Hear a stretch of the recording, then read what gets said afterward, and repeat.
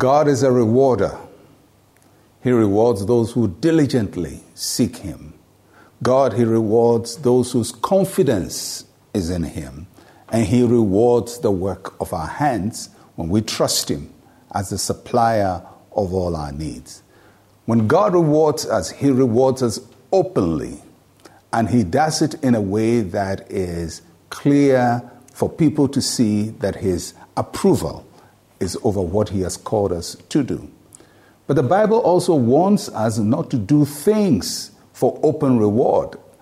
We do things in secret, we do things in the quiet, and God rewards us openly. So God doesn't want us to be loud, seeking men's approval and men's acclaim, because he says if you do that, then you've gotten your reward here with men. He wants to be our reward. In Matthew chapter 6, verse 6, listen to the words of the Lord Jesus Christ.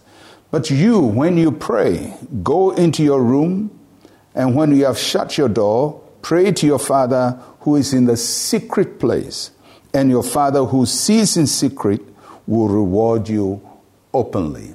It's a principle of prayer, but it applies to every area of our lives. We don't do things with the intention of making a show, or getting men to acclaim us, to clap for us, because sometimes even in prayer, people pray to display how powerful their prayer is and their prayer vocabulary, for people to call them prayer warriors, and so on.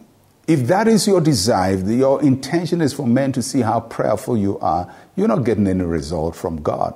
In the same way, when we do things just to show off, we don't get anything from God. But when we do things as unto the Lord and are not mindful of men's approval and acceptance, then God will reward us openly.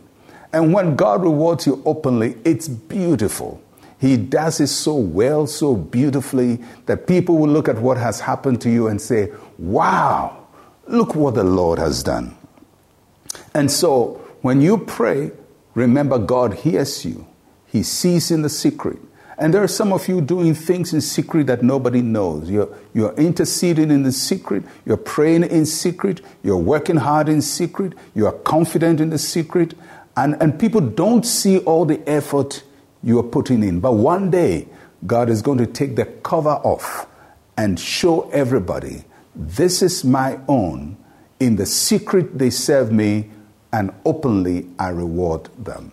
So I pray that God will reward you openly for every secret service that you have offered to him, for every secret offering that you have given to him, for every secret prayer that you have prayed to him, for every secret preparation that you have put into your life. May he give you an open reward. And one of these days, people will celebrate you, not because their celebration is so important, but it's because God has taken the cover off you to reveal you to the rest of the world. I trust your day of public celebration is coming.